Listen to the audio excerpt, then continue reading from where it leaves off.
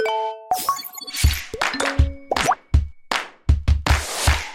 everybody, Sujan Patel here. Today I'm speaking to Will Aitken of Lavender. Will is a salesperson, a TikTok creator, and a public speaker and sales trainer. We're going to talk today about really putting more personality into your sales emails and really using sales reps building a personal brand to make a name for sales. Will, thank you. Welcome. Thank you. I'm honored to be here. So before we jump in, you mind giving us a quick intro on yourself and your company? Yeah. So I'm Will Aitken, as you mentioned there, salesperson. At least that's what I'm claiming to be. These days, I make more content than I do sales, though. Um, Originally started working in SaaS back in 2020, and then started creating content. The content started taking off, and then my career took a little bit of a different direction.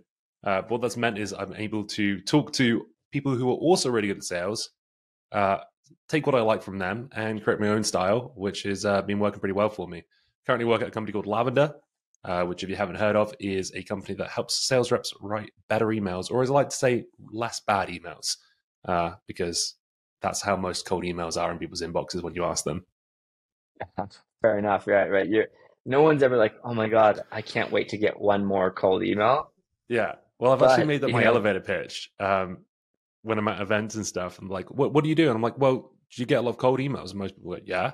Like, they're great, right? And they're like, no. And I'm like, exactly. So that's kind of like a little subvert the expectation, but also do something a little bit different when people ask you what you do. love it. All right. So, how'd you get into the sales world? Um, yeah, it's one of those classic things. Loads of people telling you that you'd be really good at sales. Well, actually, it was you'd be really good at recruitment. That was when I was in Sydney, Australia, and I believed them. And then I got into that. And staffing agency is pretty sales adjacent. But I actually started recruiting salespeople there. So I specialized in just finding salespeople. Sales leaders would come to me. I'd find them good candidates. They'd hire them and then pay me money, part of their salary. So I was trafficking people in Australia pretty much as a headhunter. And then I was getting so much exposure to how much these folks were making that I was like, I should be doing this instead of recruitment. Although recruitment can be pretty lucrative, it's also got a few more variables. There's like you're managing kind of almost two sales processes at the same time. You're managing the candidate and the hiring manager to try and close a sale, but it's very process driven. So then when I moved from Australia to North America, I was like, I want to sell software, and made that my goal. And sure enough, eventually I managed to start working for a SaaS company. Nice. Okay, cool. Yeah, I think what's funny is our a couple of our best sales reps came from a recruiting background as well, where they're working at recruiting agencies or what have you. And yeah, I mean, they're similar thing. Maggie came from recruiting sales folks for her company. Yeah. And I was like, oh, you'd be, if you already know the language, you already sell to our customer and you know sales because you've been recruiting for the whole time. So boom. But yeah, that's awesome. Let's switch gears. So I hear you, I'm not on TikTok. So Mm. my team is, but I hear you've got quite the following and quite the content on TikTok. Tell us about that. Yeah. Well, heartbreakingly enough, I put almost all my heart and attention in towards the sales feed account, which is a company run by Vidyard. Um, and then when I left there, I had to say goodbye to that. So I got that to 100,000 followers. But the reason why I got that role in the first place was because I was making my own personal content on TikTok. Little short, sub 30-second sales tips, career advice, but also quite a lot of sales humor content as well. There's so much stuff that happens in sales that is like it. You can only laugh really to cope. So making videos, pointing out the relatable stuff that happens in sales and tech companies, and that just took off. There's some real virality potential on TikTok, and once it started, I just kind of doubled down on what was working and kept going. And although I don't do it as much lately, just because time commitment for at least my personal side, I still do it for Lavender. Um, but every now and again, I just go on there and make a video and hit post, and like without fail, it just blows up for no reason sometimes. Um, but Nice. yeah, Well, yeah. Sometimes where when I started doing it, I was in sales, and it was kind of like my hobby. But then when it became my full time gig, creating this type of content, it's almost like I wanted a break from that sometimes. So that's probably why I don't do as much for my personal brand as much as I used to. Fair enough. Yeah. And where are you focusing on any other social channels or networks right now, or you just heads down selling?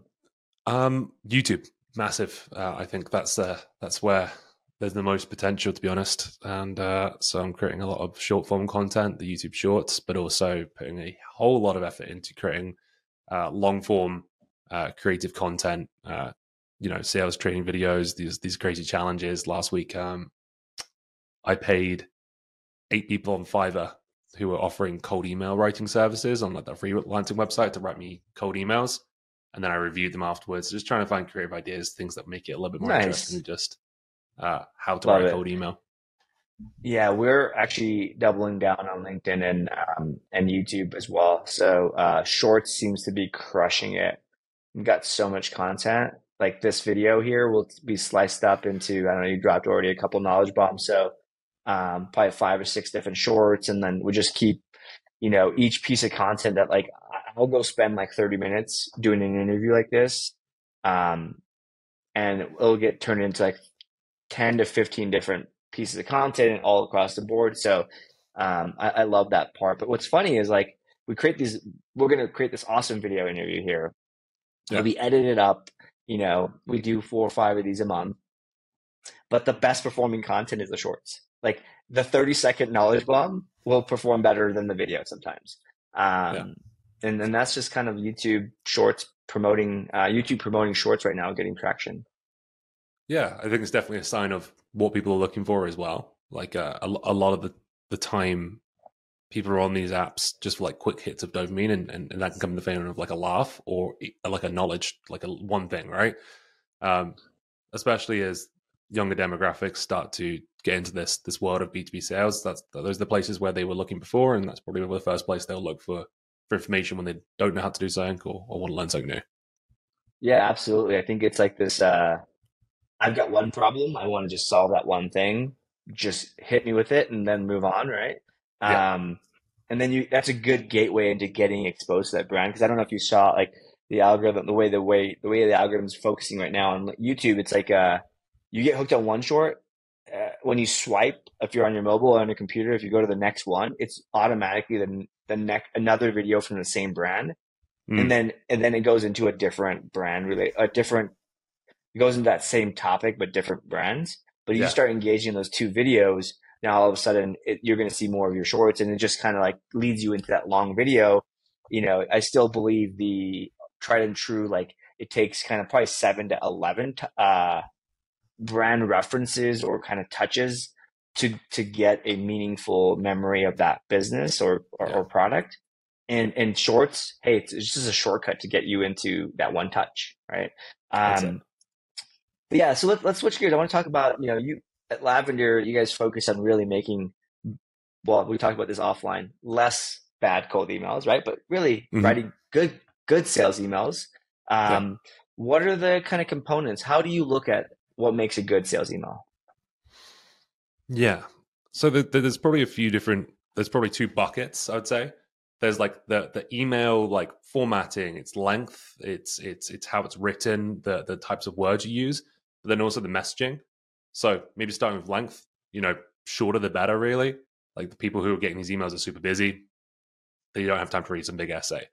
Beyond that, most emails are opened on mobile phones. So, like breaking it out, make sure there's lots of white space. It's not a sore to read. Make sure that subject line isn't tipping people off that the email is going to be crap.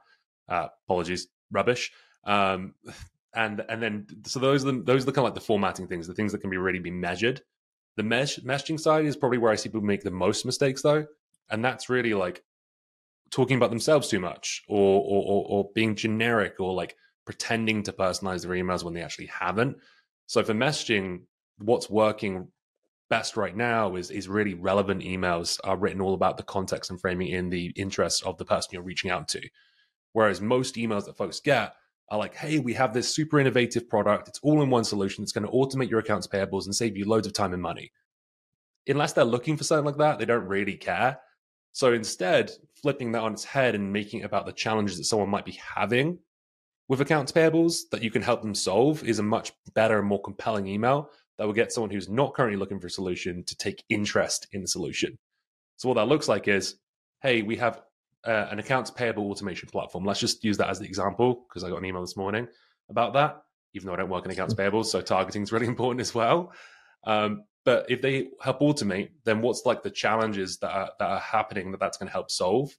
So like figuring out what back kind of reverse engineering feature to what pain point is that actually solving. So in Hmm. the case of automation, it's often saving time. That's not that compelling. So like, what is the headache or impact of doing things the bad way? So let's imagine Hmm. someone's using Excel spreadsheets, then chances are they are having difficulties finding information quickly. So when their CEO is asking them for an update on the budget, they can't give them a straight answer, which means there's loads of stress at the end of the month when he's got to go to the board meeting. So like Hmm. that could be a compelling pain point. Now, that's just not like that's good on its own, right?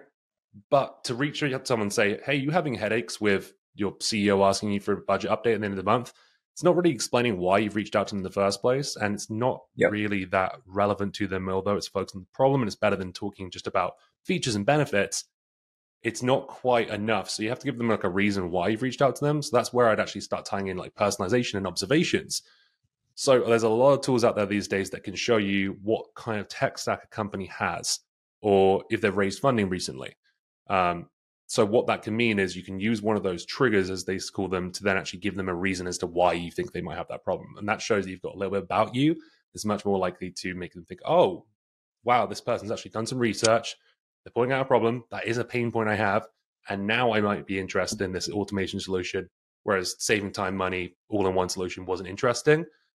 Solving that challenge that they have in their world is. So the messaging side, I think, is really where a lot of people get the miss. The formatting is just kind of no, keep it short. Don't use buzzwords. Don't use those cliches. Those I hope this finds you well and looking forward to your response. Don't waste words on that type of thing. But really, the messaging, I think, is where the biggest area of improvement is for most cold emails.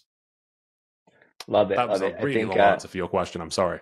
well, no, that's great. I think you've nailed a couple things all in one. So no fluff, none of this. Don't waste words, right? Everything matters. No jargon, industry words.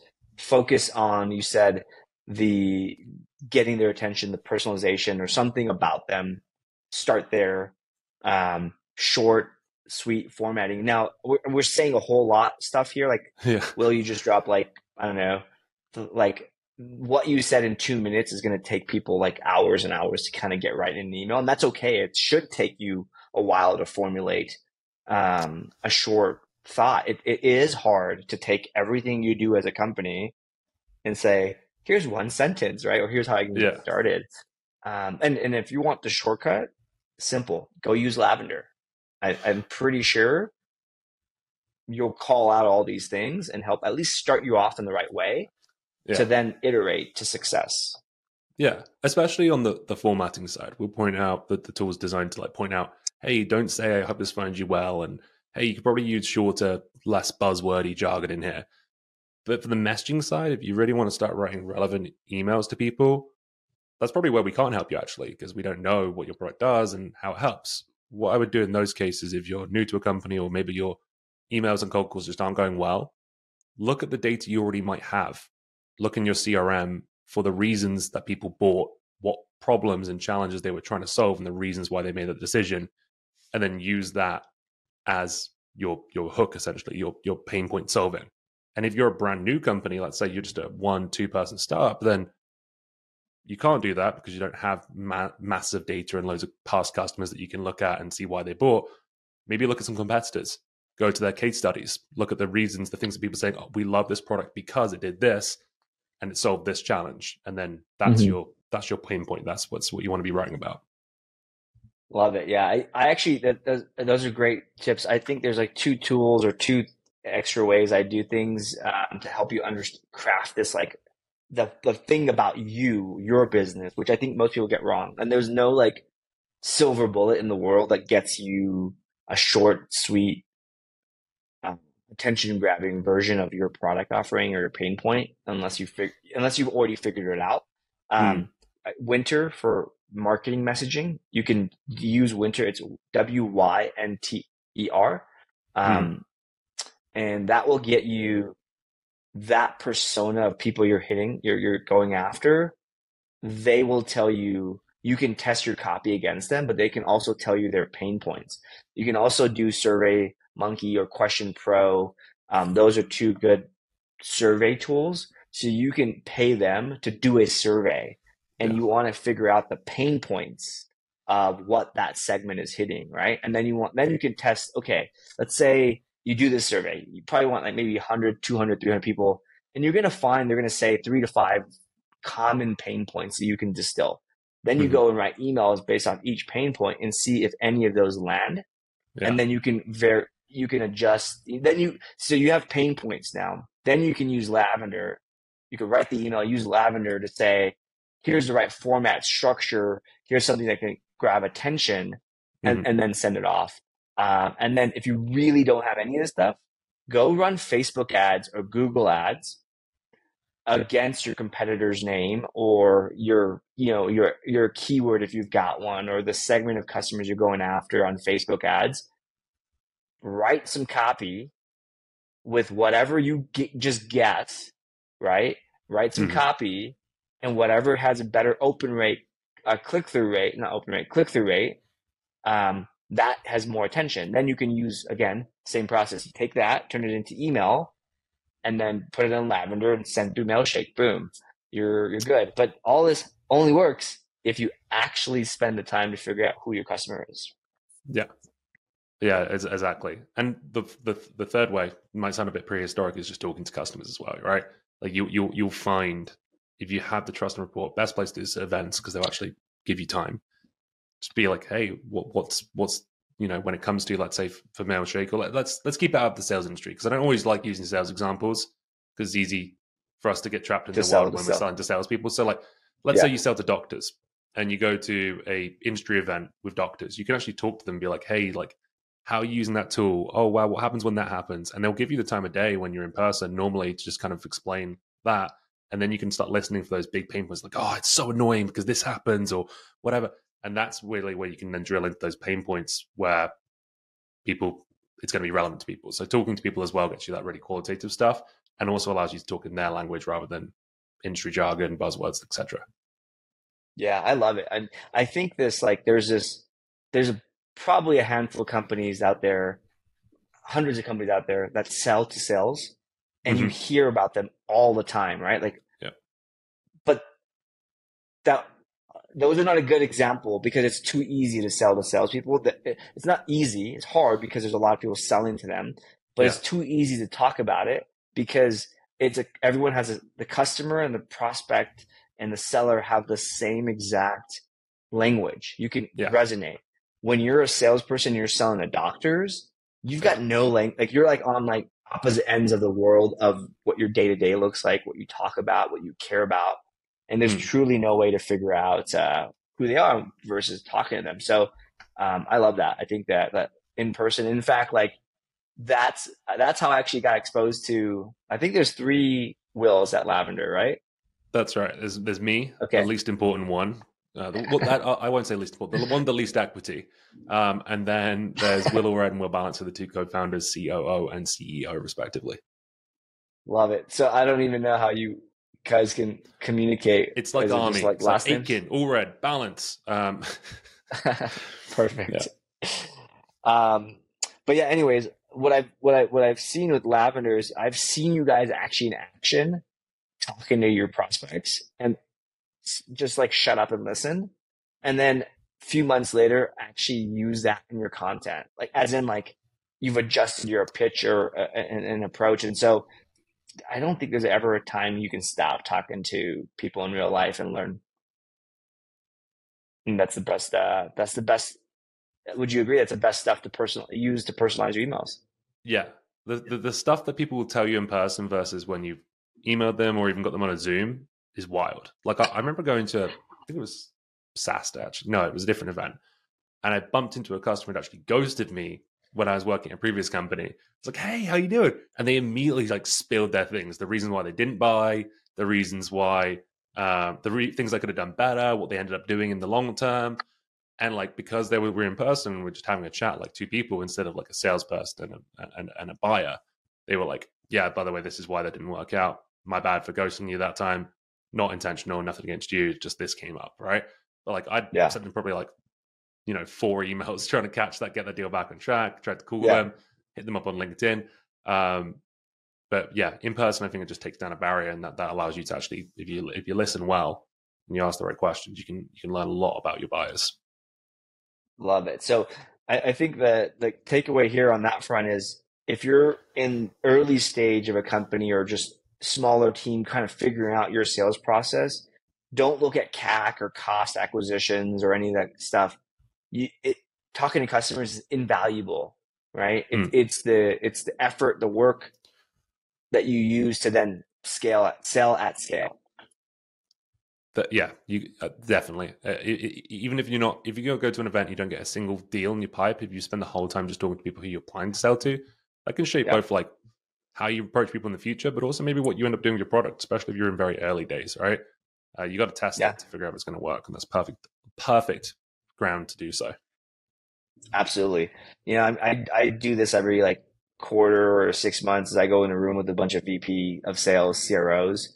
And Yeah, we don't sell, we kind of sell to them. We sell to like smaller sales teams, but what I do is I do this so I can understand what the heck they care about.